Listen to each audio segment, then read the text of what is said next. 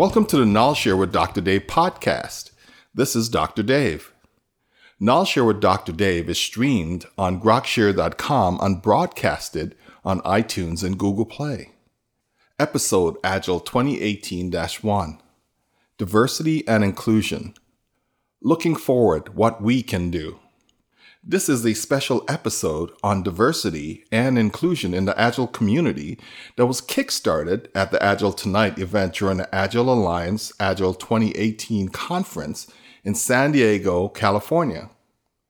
At the Agile Tonight event on Tuesday, August 7, 2018, 4 Agile Alliance members shared stories about the direct effect of diversity and inclusion on their lives with a room full of other members.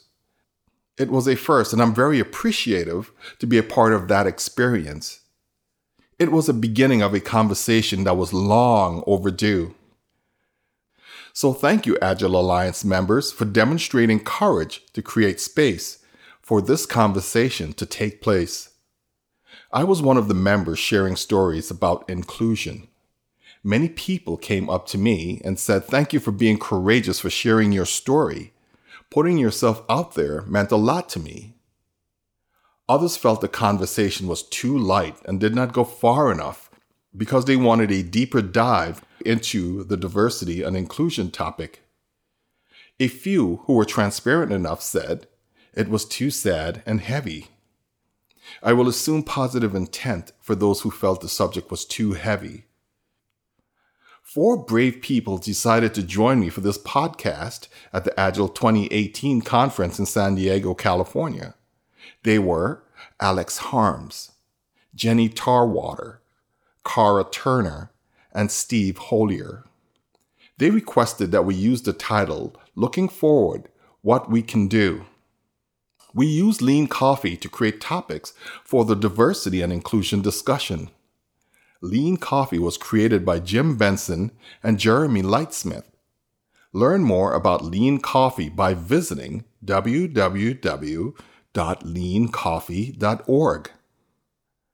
The topics included in the Lean Coffee are listed in priority order, and they are as follows. 1. Why are we so fearful? 2. Can I combine inclusivity and accessibility into one Agile Alliance initiative? 3. Example of things that help, learning from experience that people already have. 4. What don't I know? 5. Why is this topic personally important to me? 6. Are we using the Agile Alliance Code of Conduct to shut down conversations or open them up? 7. White women's tears. 8. Transparency. And 9. Code of conduct training. I will pass the mic for individual introductions. Alex, Jenny, Cara, and Steve, please share a little about who you are with the audience. Hi, I'm Cara. I'm from an organization called Codex, and I'm here to discuss diversity and inclusion. And my name is Steve. I'm an independent coach from the US, but living in Zurich, Switzerland, and I'm also here to discuss diversity and inclusion. Hi, good evening. I am Jenny Tarwater. I am an independent collaboration coach from Kansas City, and my Twitter is @JennyCaseyMo. Hi, I'm Alex Harms. I'm also a coach, like everybody else here, I think. Yeah, and this is Dr. Dave Cornelius. I'm the host of Knowledge Share with Dr. Dave, and I'm also a coach. And I think we have a theme for tonight. What is that theme? I think it says, what can we do, or something? What can we do? Is that a good thing? Looking forward? What can we do? Yeah, looking forward, what can we do? That's the theme. So we're going to do a Lean Coffee here, and we have several topics that we want to cover tonight. And so let's begin with the very first topic. Whose first topic? Who's on board? They'll get 2 minutes to give us. So mine was the first one. What don't I know? So since we're in a diversity and inclusion podcast, I don't know what I don't know. So I ask for help sometimes when we're talking about a diverse topic with diverse people. So I test it with people. But what do other people do? Like, how do you find out what's okay? And how can you find out what you're missing? Do you guys have questions about that, or was that clear? I'm good. Sounded clear. Okay, thank you. Next card. I was thinking, so we're sitting here in Agile Alliance space, and I was feeling a lack of an initiative for inclusivity and accessibility. And both of those things have been on my mind since I've been here. And I'm wondering if it makes sense to combine them, or if I'm cutting somebody out or selling somebody short by combining the two things. So that's a question I have for you. For y'all. For y'all. For y'all. That's what I'm trying to say. For all y'all. As we're looking into the future, I would ask, how can we use the code of conduct to open up conversations rather than shutting them down? And by that, I mean, I've had several experiences where people have wanted to shut down good conversations about diversity and inclusion out of fear that those conversations may be violating the code of conduct. And I want to talk about that. I'm track chair for the collaboration culture and teams track. And very specifically, we had some submissions about diversity and inclusion, and our reviewers worried that accepting these submissions might actually violate the code of conduct. Very interesting question for me. Looking forward to having a more in-depth discussion about that. Transparency is also mine, and I think they're related because it's how do we create the kind of transparency that's needed to make these conversations safe for everybody, actually. Because these are, before the show started, we were discussing what we wanted to talk about. And I'll only speak for myself here, but I was hesitant to talk about things. And that's also related to transparency. Can we be transparent, and what transparency is needed? And the next one's mine as well, so we should maybe Just keep going, my friend. I feel like you've got some thoughts on all of these topics. Come on, Steve. Come on, Steve. The last, well, I have another one coming up, but this question is actually something that's really inspired by many of my conversations with Cara. But it's, what kind of training does an organization, any organization, need to have around the code of conduct to make sure that code of conduct is valuable? And as another example, if you read the code of conduct at this conference, it says if you have concerns about the code of conduct, talk to any track chair. I'm a track chair, and when I read that, I thought, oh, what am I going to do when somebody comes to me with a concern? And yes, I do know what to do, and I also don't know what to do. So who's next? I'm next. I'm interested in talking also about examples of things that are already working, tools that help, and learning from experiences that people are already having so that we can build on what's known. If I could show an appreciation for the fact that you're wanting to amplify positive in this area, I'm a little overwhelmed with your topic right now, so thank you. Oh, thank you. Nice perspective. What about the next card? Whose card is this? That's also mine. And as we're sitting around this table and I'm looking at all of us, so this question is, why is this topic personally important to me? And I wrote it not to discuss, really, I mean, I could go on and on about why it's important to me, but I would like to hear each of us say, why is this important to each of us? And part of the reason behind my question is, one is just really full curiosity, and another, as I look around the table, I'm not sure I see a lot of diversity around this table talking about diversity, and so I'm really just interested in our own stories a little bit. All right, so mine is next. It's kind of a tactical question. When in question, is it ever okay? And what I meant by that was whether it be a T-shirt that somebody riffs on a song that actually has some implications, some word choices that might not be inclusive or could cause harm? Is it ever okay? And where is that line? And how do we know? Good question. So my next card is, why are we so fearful? And I ask this question because, as a person of color, I walk and I live this every day, and I've been living it for a long time. So if I'm open and willing to speak to it in a very transparent way, I said, why are we so fearful? Let's have the dialogue, and let's see where the chips land, and then we'll learn from it. This is another card that just came up. When we were speaking of the fearful,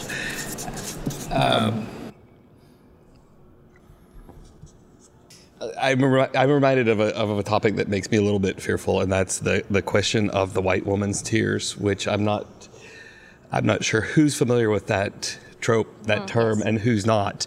But it's very common when talking about anti-racism work that at some point, and that happens in almost every Facebook conversation, every forum, public conversations, that when the subject comes to a certain point, I'm not used to defining this. It's a well-known pattern, trope, story that the white woman begins to cry, and the tears of the white woman drown everybody else in the room, may at least turn the conversation to be completely about the white woman's pain, which, of course, I grew up in the South, and especially the white Southern male reaction is to rescue the white woman who's crying. And the people who end up drowning in the tears are the black women and the other people of color.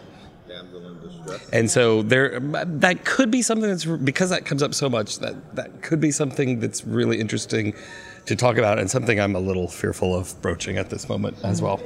Okay. So something came up for me, and I wrote a new card, and I'm going to stop because I think that we could probably spend hours and hours and hours coming up with topics on this that are important to all of us, and we're not going to be able to cover all of them. So I'm gonna de-scope mine. Okay. So I think since you've taken that off the table, then let's take the time to vote and figure what topics do we want to talk about. And let's say that each person gets 3 votes, and you could apply them to all cards or across multiple cards, but each person gets 3 votes. And then we'll prioritize and then start our discussion. So the order of the cards so far, with the most votes, number 5 is, why are we so fearful? The second one is, can I combine Inclusivity and accessibility in one initiative. And the third one was, it's hard for me to read it upside down, so. Examples of things that help initiatives are already working, how we can learn from what is already being done. And what's the other one? What don't I know? Okay. And then are we using the code of conduct to open up conversations or to shut them down? That's probably enough topics, right? That's enough topics, you think? 5 minutes each? 1, 2, 3, 4, 5. That's about 5 minutes. Okay, so let's start with the first topic. So the first topic is, why are we so fearful? And I know that oftentimes, as we go through difficult topics, it's really hard to express how we feel and do so in a way that we're not really stepping on other people. And just the discourse in this country, the way things are, if you say certain things, then you automatically get a label, right? And something you could even be ostracized from a specific group, and it could even impact your profession as a whole, right? I mean, so the thing is how do we get around being transparent? Because this is one of the elements, or one of the key tenets of agility itself, to be transparent. How can we do so in a kind way and have this dialogue about diversity and inclusion without always having to be so fearful about it. I don't think we have to be negative. We don't have to use, some of those words that disparage people. But I strongly believe that we should be able to have this dialogue, whether we're at the Agile Alliance conference or we're in a small group somewhere, or even in our community. We should be able to have that conversation. So I want to hear from you guys. That brings up a question for me. Thank you. That I would like to know what specifically we're afraid of. So what came up for me with this topic and your question both is, why are we so fearful?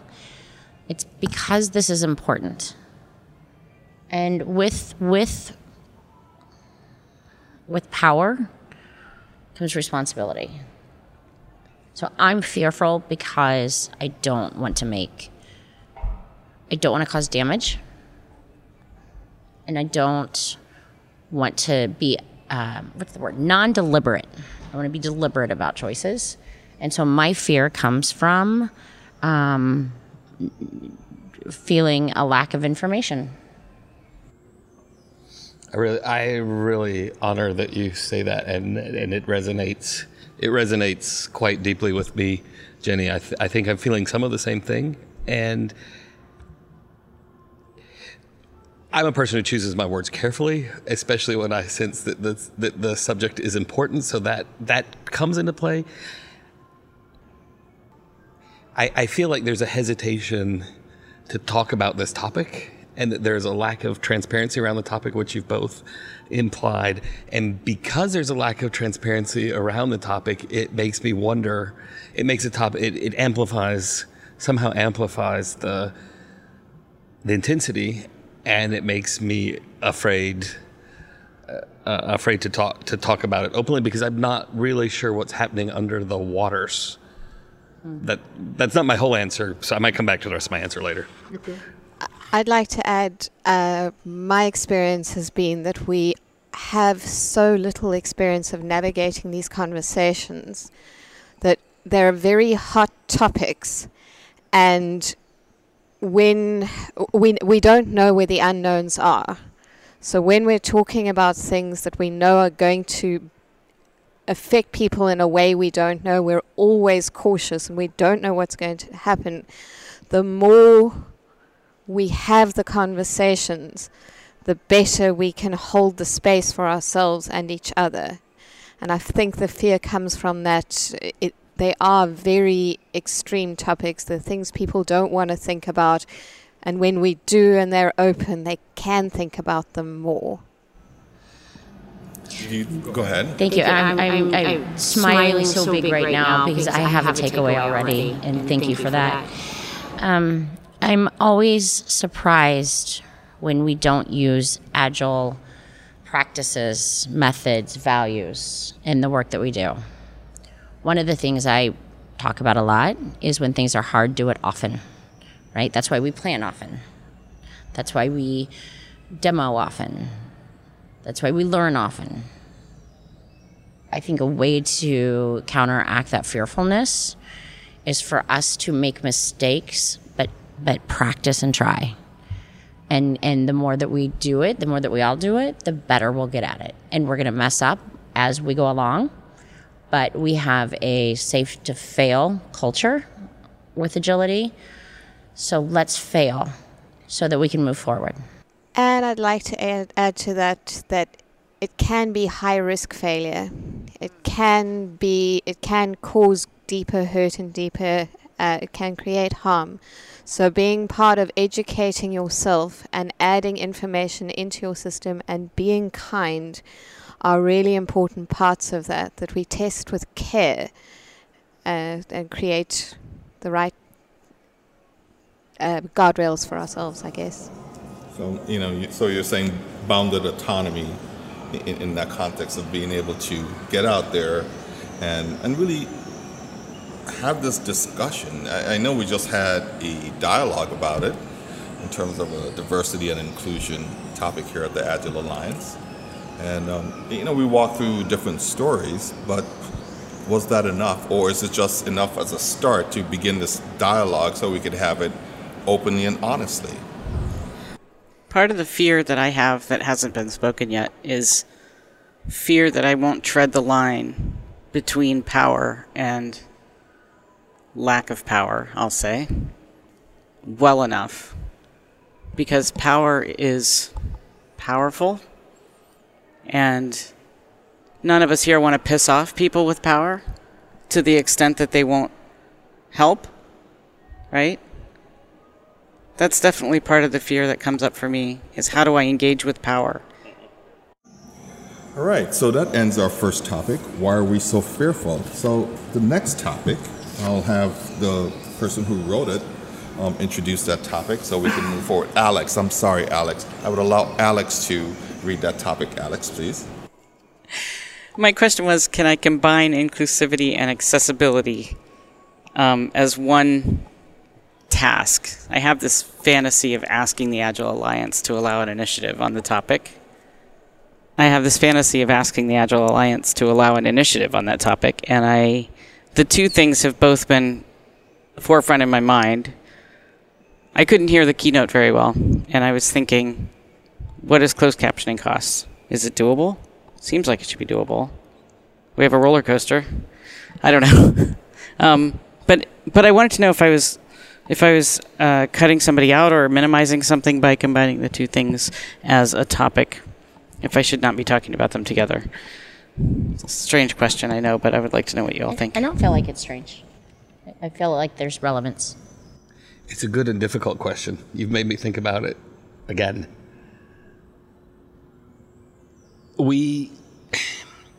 Gar and I ran a session on Monday.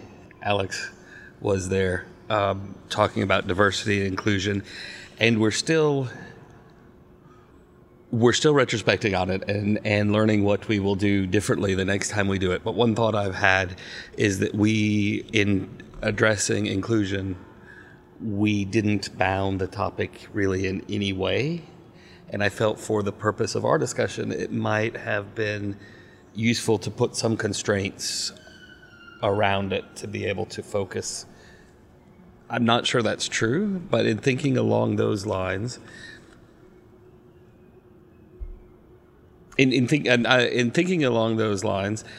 the thought that I had when you asked your question was,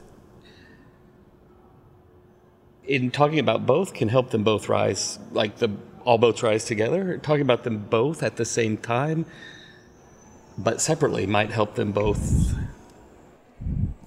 I want to share that I thought it was a strange question, and it's been sitting in my head, percolating, and I realized that what I'm asking is whether accessibility matters. I'm asking whether including people with disabilities is as important as including transgender people or women or people of color or whatever. And that's not a question that I really want to be asking. I would look at it as, how do we include? Because I like the distinction, or the question, is it as important? When you start thinking about that, there are hard things to do, different things to think about in all of those different areas. Some of them require more work and more thinking, and they matter and they feel a little bit more intense. If we say we take another topic that's about inclusion off the table to handle or to look at something else, it feels to me like if we're building an inclusive practice, it should be broader rather than narrower, but it should take care of everybody. And that makes sense, in my opinion anyway. So, Jenny, I think you have something to say. Jump in there. For me, when I look at the boundary of the word inclusive, I can't see that there's a difference with that than accessibility. But I do know that the words have different meaning for different people. So I'm going to own my version. Inclusivity to me means nobody's excluded. And that would include gender, let me put this a different way. These would include legally protected, identified characteristics, and non-legal and things that we don't talk about. So like for me, I'm like, I can't figure out how to put those into two different camps. So let's take neurodiversity for an example. I can't identify where to put that into exclusivity and accessibility. But then again, I don't know what I don't know. Who would we reach out to and learn more about that from, right? Because that's the other way to gain more information. What we don't know, we could ask someone. Someone has to know this information. Any experts that we think that we may know? Or maybe we could research that as a topic that we could really pursue in the future. I'd forgotten about a very interesting conversation that I had earlier in the year because I was invited to speak to it at an IT conference, but not an Agile IT conference. So I would have been maybe the only Agile representative there. And at the same time, I was getting in touch with their diversity inclusion teams who were on their own journey, and they were on this journey asking about accessibility and other forms of inclusion. And I felt like this conference had done a lot better with inclusion than we had in the IT space. And we're the Agile people. I reached out to their diversity inclusion team and asked them for advice about how I should deal with diversity and inclusion at the Agile Alliance. And so when it comes to talking about going out to experts, there are experts, and I'm wondering if there's other communities that we're really related to that we can help each other out in that aspect, because I could talk to the diversity and inclusion team of another organization about things without worrying about any politics from my organization. So that, I mean, that's a little bit off topic, but that's where that question about who could we reach out to, that's what that made me remember. Okay, so let's move on to the next topic. So the next card that's up in the deck, it's Kara's. My mind has gone blank. So what did it say? It's an example of things that are helping, that are working already, learning from experiences people have already. That makes it a great topic, I think. But what is working? I mean, there's some things working. It's not perfect. Codex is working, right? Yeah. Codex is working well. I think the reason we're integrating well is because we've taken care not just of one thing, but of many different aspects of what diversity means and what inclusion means. That we look at, and we've learned particularly from behavioral economics, from scarcity science, of the different kinds of operating conditions for people who come from under-resourced communities, particularly that aren't taken care of in a software community, which is typically an affluent environment to be in. There's also a huge focus on making sure that we pay attention to the social cues that people have about gender or race. We're very multiracial. We've got a decent kind of 35% women, decent. I'll be happy at 50%, to be honest. We have a good outreach process. And I think a lot of, there are many known things about the absence of diversity, the absence of being able to see yourself surrounded in the people that surround you is part of the imposter syndrome feeling that keeps people falling out. So making sure we amplify the opportunities for people who are different from ourselves as allies, as one of the white people sitting here, that we create those opportunities and support them and keep, it's not always easy. It's seldom easy.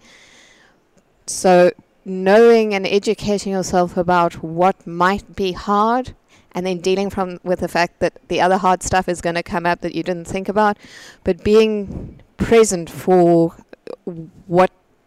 working through the difficult, and recognizing every success. I think that's the thing that's important to me about this topic. things do succeed a little bit. And sometimes people pat themselves on the back and then they kind of go, okay, we've achieved it, and they go away. And sometimes people look at it and go, I've only done this little thing and I can see this huge mountain in front of me and I don't know how to do the rest, and that first part was hard. And being able to say that part is done and it was good and we can go a little bit further and do a little bit more. So I want to share something, because you've spoken about Codex in South Africa, and I'll talk to you about 5 Saturdays in the United States, right? And the way, I'm founder of that program, the way we've structured that program, it's such that there's diversity top to bottom, balance with women, balance with people of color in terms of the leadership group, making sure that we find people from different walks of life to participate. And the students that we do serve, is from a diverse background. We have about 50% women participation in our STEAM program, and I put the A in there because it's agile, right? Because we're all about agility when it talks about that. But it takes being intentional about paying attention to who's included in your program and who are all the allies that you're going to seek, right, to help make this successful. And so that has been really radically fun. And I'm so glad that we're kindred spirits, trying to solve the same problem, and we have this in our, this is a first world problem as well. It's not just in other countries as well. We have poverty here in the United States, and we just have to acknowledge that. I'd like to hear from the other panelists to see if you guys have any contributions. One of the things that I think helps, that's not quite as obvious or easy to count, is for us as allies to be willing to hear about our mistakes, to be willing to hurt when we see stuff that's horrible, and to model that, to say stuff out loud that nobody wants to say.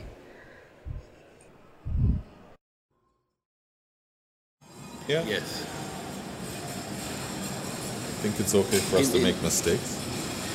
Well, and the first question was, why are we so fearful? Yeah. And it struck me, Jenny, you mentioned safe to fail. The other concept that I always come back to is, on an agile team, when you fail, you take your failure bow to make it safe to fail. And the way I do the failure bow is, I failed. I don't know if we want to celebrate failure in the realm of diversity quite that way. Why wouldn't we? But why wouldn't we? Why wouldn't we? As long as there's learning from it, and as long as we move forward from it. Well, because somebody's standing right in front of you hurting.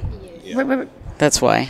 So making that learning visible and thanking the participation and the risk that was involved with that, I think, is important. But not cheering. Yeah, the cheering maybe should take a little bit of a different form. But how would that affect the fearfulness if we just very honestly said we have failed? I'm kind of regretting my agreement with what I said when you said, but not cheering. Mm-hmm. And back to what we were talking about earlier about doing the things that we know how to do, and doing them often, and doing them the way that we do them. So, you know what? When I fail and I take a fail bow, there's something in me that's hurting right then. So me failing and just saying, I didn't do what was intended. Okay, so maybe what it is that was about me, and I own that, yeah. And it was recovery for me. Yeah. To do that. So this is not, I don't have the right to celebrate use levity, yeah, when I have harmed somebody else. Okay. Yeah. The other that it's interesting what I'm learning in this conversation. The other, when I teach the failure bow, I go back to the TED Talk about it, where the act of going I'm fail erases the failure to move on. And I think in this case, it's acknowledging the failure that we want to do, but not erasing it. And so that's another way that it's different. But we do want to be willing to acknowledge it out loud. Mm-hmm. That part I like a lot still. Mm-hmm. Mm-hmm. But I wonder who owns that. Again, if I fail in that area, I think I can recognize that. I think I can learn from it. But how do you make it out loud in a way that... Well, you definitely can't force the other person to engage with you on it, right? Right. You have to accept my apology. No. I would say that I have personally failed in production more than once. And it was very hard at first to find a way to apologize without hoping that somebody else would grace me with, it's okay. It's not their responsibility for it to be okay for them. And I think I'm better at it now, and I hope to get better at it in the future. But the apology is sincere and offered. The way I think about it is that it's offered, and how it is received is it doesn't have to be returned. So you're just saying you need to be authentic in your apologies, or the way, even if you celebrate your failure, you just have to do it in a very authentic way. In fact, it's given, not offered. Mm. Oh, that's lovely. Thank you for that. Thank you. Sorry, I forgot which way my thumb goes. The next topic is... What don't I know? So there's an Agile coach that has an exercise that I've enjoyed, Paul Carter, and we can put a link to it in the podcast. But at the outcome of the exercise is that you look for the missing F's, the letter F, in some words and some sentences. And I have seen this catch on very well in his organization, because people step back from decisions, from conversations, and say, where are our F's? Who's not seeing the F's, and who could we bring in to help us see that? Right? So how I've been using that is, what don't I know? So what don't I know? How do I find out what information that I don't have that would be useful to a decision, to make sure that I'm not creating harm, that I'm not putting out negative energy, that I am creating a space of inclusion, that I'm doing all of these things? What are the practices that I can take that says, what don't I know? You mean, how can you find out? Yeah, that's what I mean. How do I find out? Read. Discovery. Read. There's a lot of stuff written about people's experiences, and a lot of requests out there that allies read before they ask questions. If you can name any off the top of your head, that would be fantastic. If not, can we put that link? No, I'm going to suggest, when I'm struggling, I do Google it. I'm like, what am I needing to know about this topic that I don't know right now? People have written, and there's some stuff that's random, but there's some really, really powerful stories and hints and tips. And there are a number of books. I honestly think there are too many to mention. And what I enjoy about the process of discovery is that it's incident to incident. I am now in this space and I need to know about this, and so I know a little bit more about it. And then I'm going to have another space and it's going to lead me to somewhere else. I also recommend Twitter very much for following the kinds of people who are in the space, who are talking about it. Yeah. People who are unfamiliar to you. Posting a question, right? That's one thing. I wouldn't post a question on Twitter, personally. Because? There's a lot of... It's an unsafe space, I suspect, in that area. And it probably comes back to, why are we fearful? There are a lot of uninformed people and people who don't want change. And I actually don't even think they're a lot. I just think they're very vocal on Twitter, and they flood the rest of the voices. So this is a space where I suggest taking care of yourself and working in communities that do feel safe to you. But certainly ask Google and other browsers, other search engines. So thank you. One thing you just gave me from that was, I think the way I would rephrase my question was, where's the first yellow block of the yellow brick road? And you reminded me that there's a Google, or there's a search engine, or So thank you. And now I can own this. I can give you some awesome Twitter people to follow too. There are some awesome Twitter people. I guess the other thing that comes to mind in this question is the one of the rules for allies is do your homework, educate yourself. Because this is something that I see over and over again, and I see it on Twitter. I see it play out over and over again on Twitter, and I'm always somehow surprised when I see it, but not surprised that somebody tells a person with more privilege that they have been offensive. And then that person says, but why? And they said, there's Google. Find out. And they say, but how can I learn if you don't educate me? Which is really hard. It's a very fair question. And if you don't think about it very hard, it's also very tiring to be asked that question over and over and over again, which is what the people who are answering the question, that's their experience. Your experience is I'm just asking one question, and their experience is this is the 10th time somebody has asked me this today. But that's the 10th time somebody asked you that today. It might be the first time that thought had occurred for the person asking the question.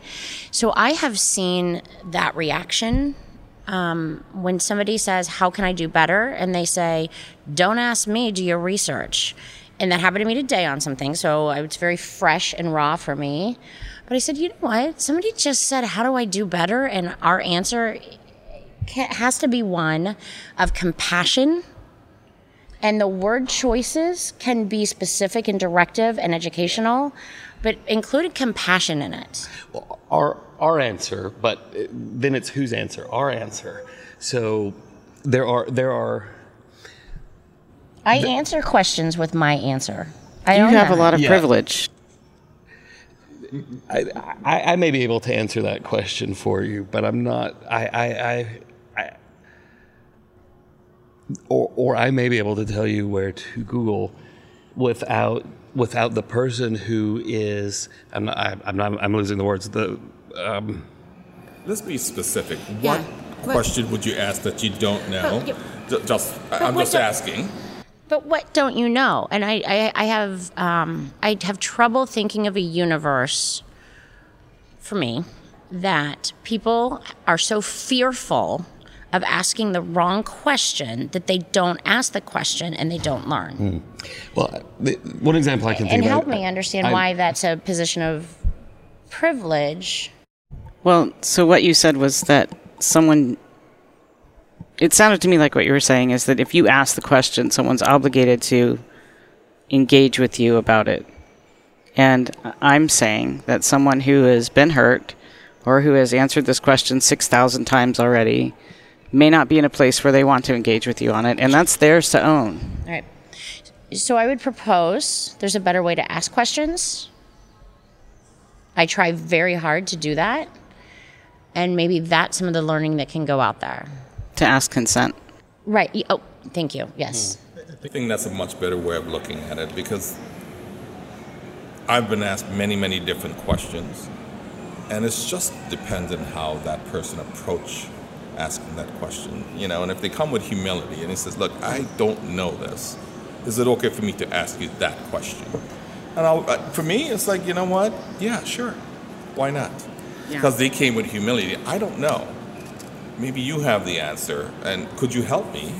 I mean, that is a perfectly okay thing to do with anyone, I believe, in most situations. Just being a person who have been asked many questions about, things of color and issues with that. So let me give an example. I get a lot of questions about gender, and I've been pretty public that I'm willing to take questions about gender and respond to them openly, etc. I know people who are transgender, for whom transitioning has been a huge, huge battle. Just really hard. And, they spent 30 or 40 years not doing it. And they're in the middle of a struggle that is more intense than I know how to describe. And so some of the questions that are posed to me, if posed to them, would be incredibly uncomfortable. And so if they could manage to say, I don't want to talk about it, that's that's really an accomplishment. And I think I'm not Black, but I imagine that there are people who have that same experience, that, you know, I struggle every day. I get followed around convenience stores. I get harassed, whatever, in whatever way. And this is just my last nerve. Don't get on it. There is a book I can recommend in this space. I can't remember the author's name, but it's called Why I'm No Longer Talking to White People About Race. And it's a really, really powerful read. And it answers all those questions, well, many questions. Not all of them. I believe that she is still from time to time speaking to white people about race, but there was a point where that was going to be it.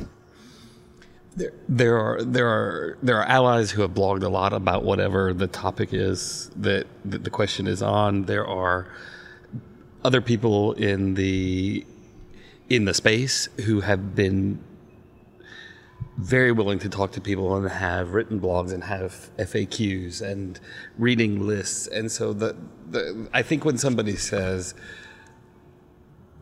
do your research, they mean Google it. You can Google it. It's I'm tired. I've had a long day.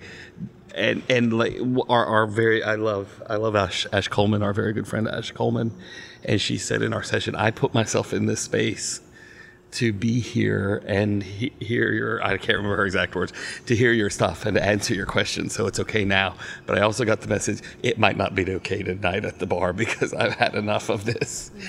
And I think that's fair to hear that. I've just got one more point on that. When we haven't been the people doing the work, we don't have insight into how much work is being done by minorities in explaining and in doing. And so the feeling of I can come along and ask you and you can tell me and give me an answer and it will be solved is our experience of education, and it's not somebody else's experience of life. So to respect the work that they have done by doing some work first. Or with them. So something that just came up for me with that is I'm recognizing, I live in Kansas City, right?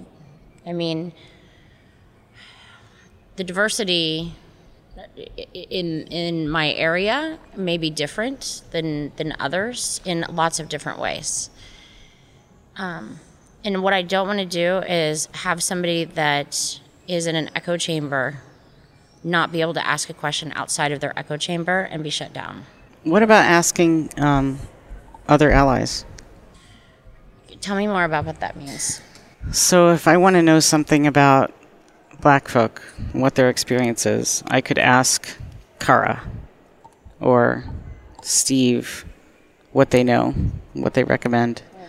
And that means I'm not putting an added burden on a person of color who's sitting across from me, like Dr. Dave. Well, and I guess one of the things that I have seen in the last couple of days that has made me have some reactions is there one right way?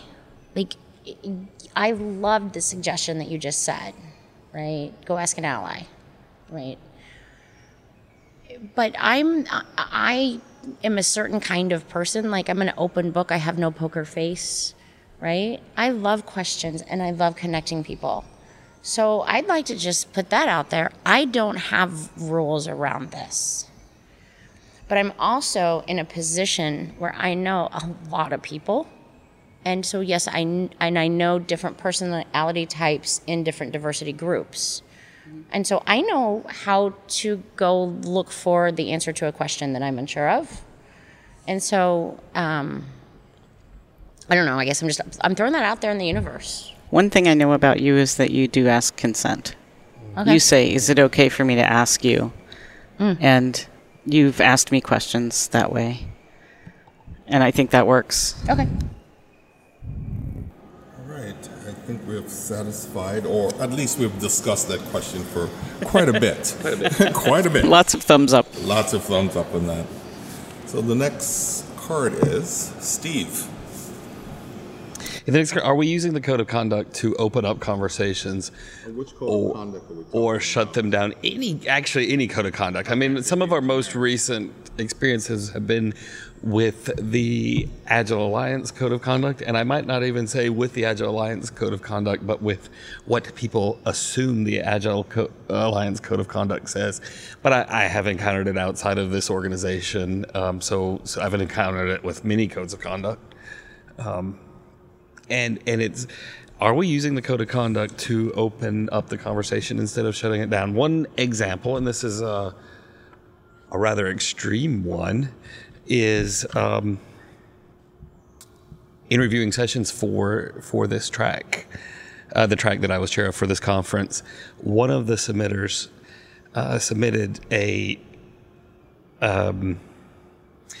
proposal that in the abstract used some profanity in a humorous way, and people's feedback was, you need to examine this in terms of the code of conduct. And then this actually might not be the best example. But then the submitters came back with, oh yeah, I suppose during our facilitation a man might accidentally harass a woman, so we'll watch out about that. And I was like, well, we've shut down the conversation because the direct feedback was not given to them that it's about the profanity. And so I took the time to tell them, okay, the problem is these words are offensive. And they're like, well, we don't think they are. And, well, they are offensive for these because it's just a joke. And so we got in that conversation. In the end, they thanked me for educating them on that. This is actually an example of a different topic, so maybe we should edit this one out, but it is an interesting story. In that being transparent about the situation allowed us to move forward and open up the conversation where this might violate code of conduct, just shut down the conversation with them deciding that they would watch to make sure a man didn't accidentally or on purpose harass a woman. But it sounds like in that case it did start a conversation, yeah? It did because someone asked me to get involved and explain it. And I'm like, okay, wait, we can explain it. The initial reaction was to shut it down. Let me ask you this question. I mean, I noticed that we're talking a lot about the code of conduct that I've ran into. I mean, should we do something like a public service announcement about that? And I'm being extreme about this, right? So that people are a lot more aware of this document or this writing that exists, such that even when we come to register for this event, that it's something that we have to acknowledge. Maybe there's a small video so that we have some understanding. Because look, how many people really read that document in its entirety? You know, how many people do? I'm pretty sure all of the female speakers and most of the female attendees and most minority, I'm not sure about other minority groups, I'm not represented there. I haven't read it. I'm just being. I don't think a lot of people have read it also, and so this is another thing to make visible. Kat Sweddle has been fantastic at publicizing. I don't speak at conferences without a code of conduct, and I was like, oh, I need to be that way too. I didn't know to think that way. So I'd like to propose that we combine it with this topic of, I'm not sure the word training on the code of conduct, but actually just getting into the depth of what the code of conduct, how it can serve us, and being clear about the information or the suggestions inside there. Are we in agreement with doing that? Just make sure that we are. I think we can. I wanted to throw out another example of using the code of conduct to open up rather than shut down. So what I wanted to say is that I care deeply about the code of conduct, and as having been somebody who has offered to stand up and support, be the person on call for a code of conduct violation at conferences in South Africa, I've realized that really it's a guideline, but it doesn't offer a fallback mechanism. And when you look and there are quite a few codes of conduct with variability, but they're very similar. And it feels to me like this is an area where we can go a lot deeper, that we can not just have a code of conduct, but have a policy about how a particular kind of violation, if somebody is feeling that they have been spoken to in a way that is an attack on their social identity, or if they feel that they are unsafe.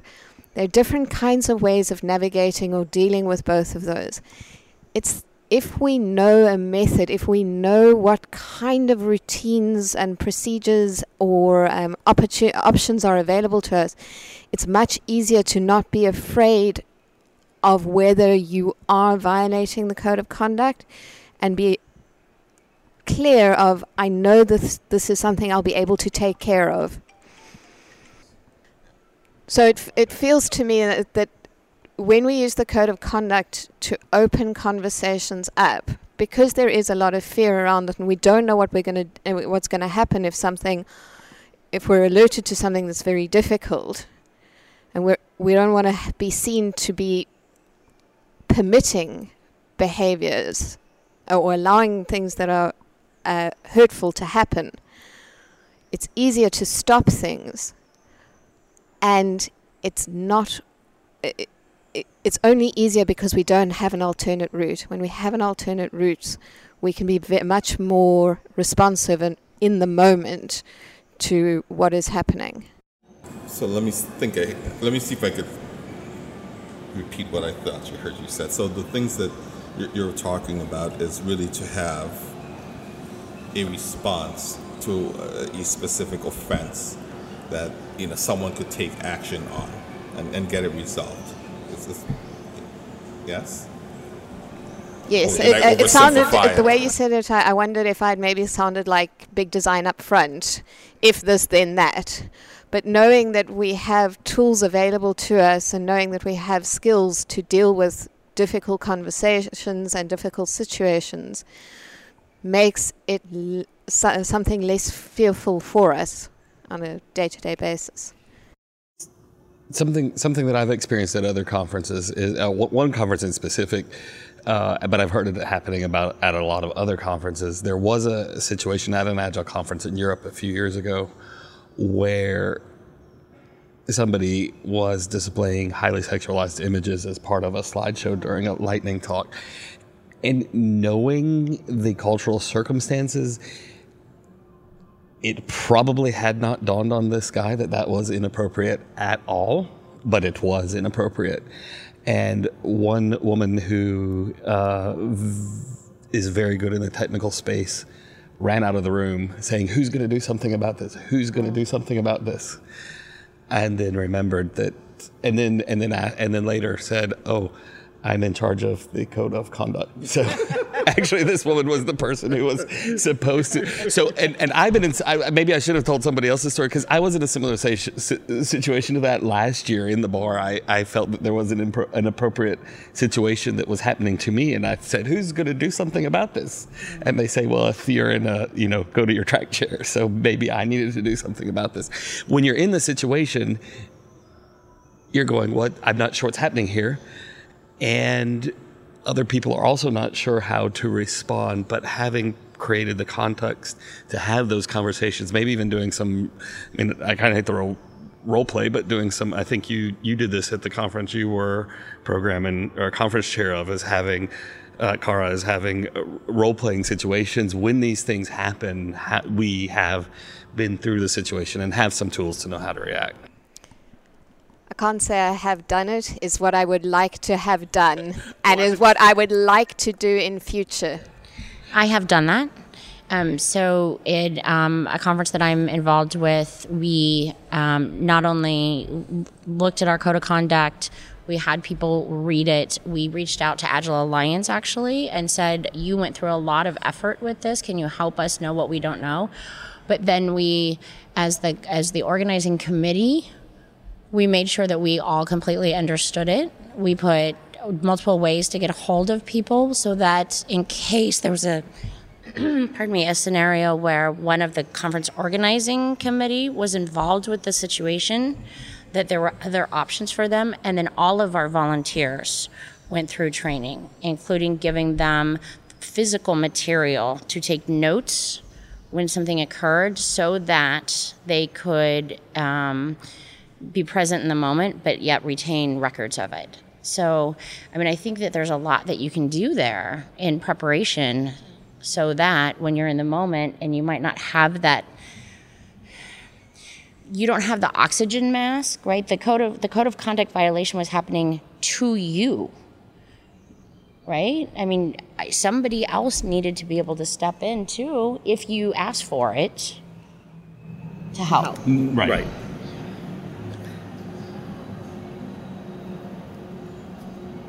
All right, so I would like to I think we're ready to wrap up, and I would like to thank Cara, Steve, Jenny, and Alex.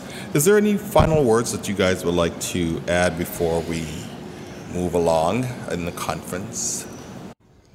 I just want to show some appreciation for this group. We spent a little bit of time beforehand creating a safe space for this conversation, and I felt that we were all very true and authentic to it. So I just want to appreciate all of you. I really appreciate the fact that we are having these conversations and they are not just quietly in a corner.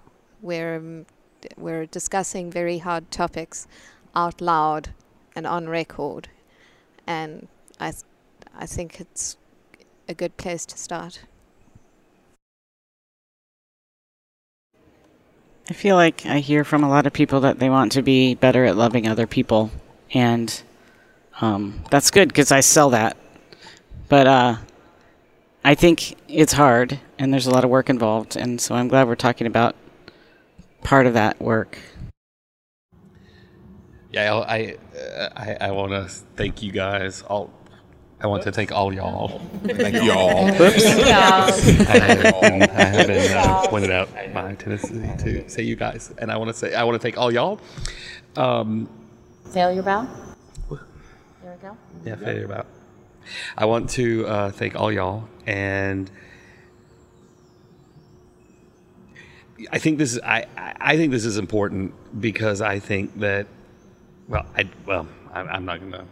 I just think it's important that we have these conversations and create an environment that we can keep having these conversations. Yeah, and I really think these conversations are important. I know this is a start. Where we would like to get to is the so what, now what pattern of where we could actually start doing something about it and start making things easier and better for everyone. Right? And that's where I'd like to get to. And that takes time and energy. So with that, thank you all for joining me tonight. This is awesome. The diversity and inclusion conversation is relevant in our workplaces, community, and homes. As Agile coaches, we are responsible for making work humane. We owe it to teams and organizations to create safety for diverse teams with diverse identities.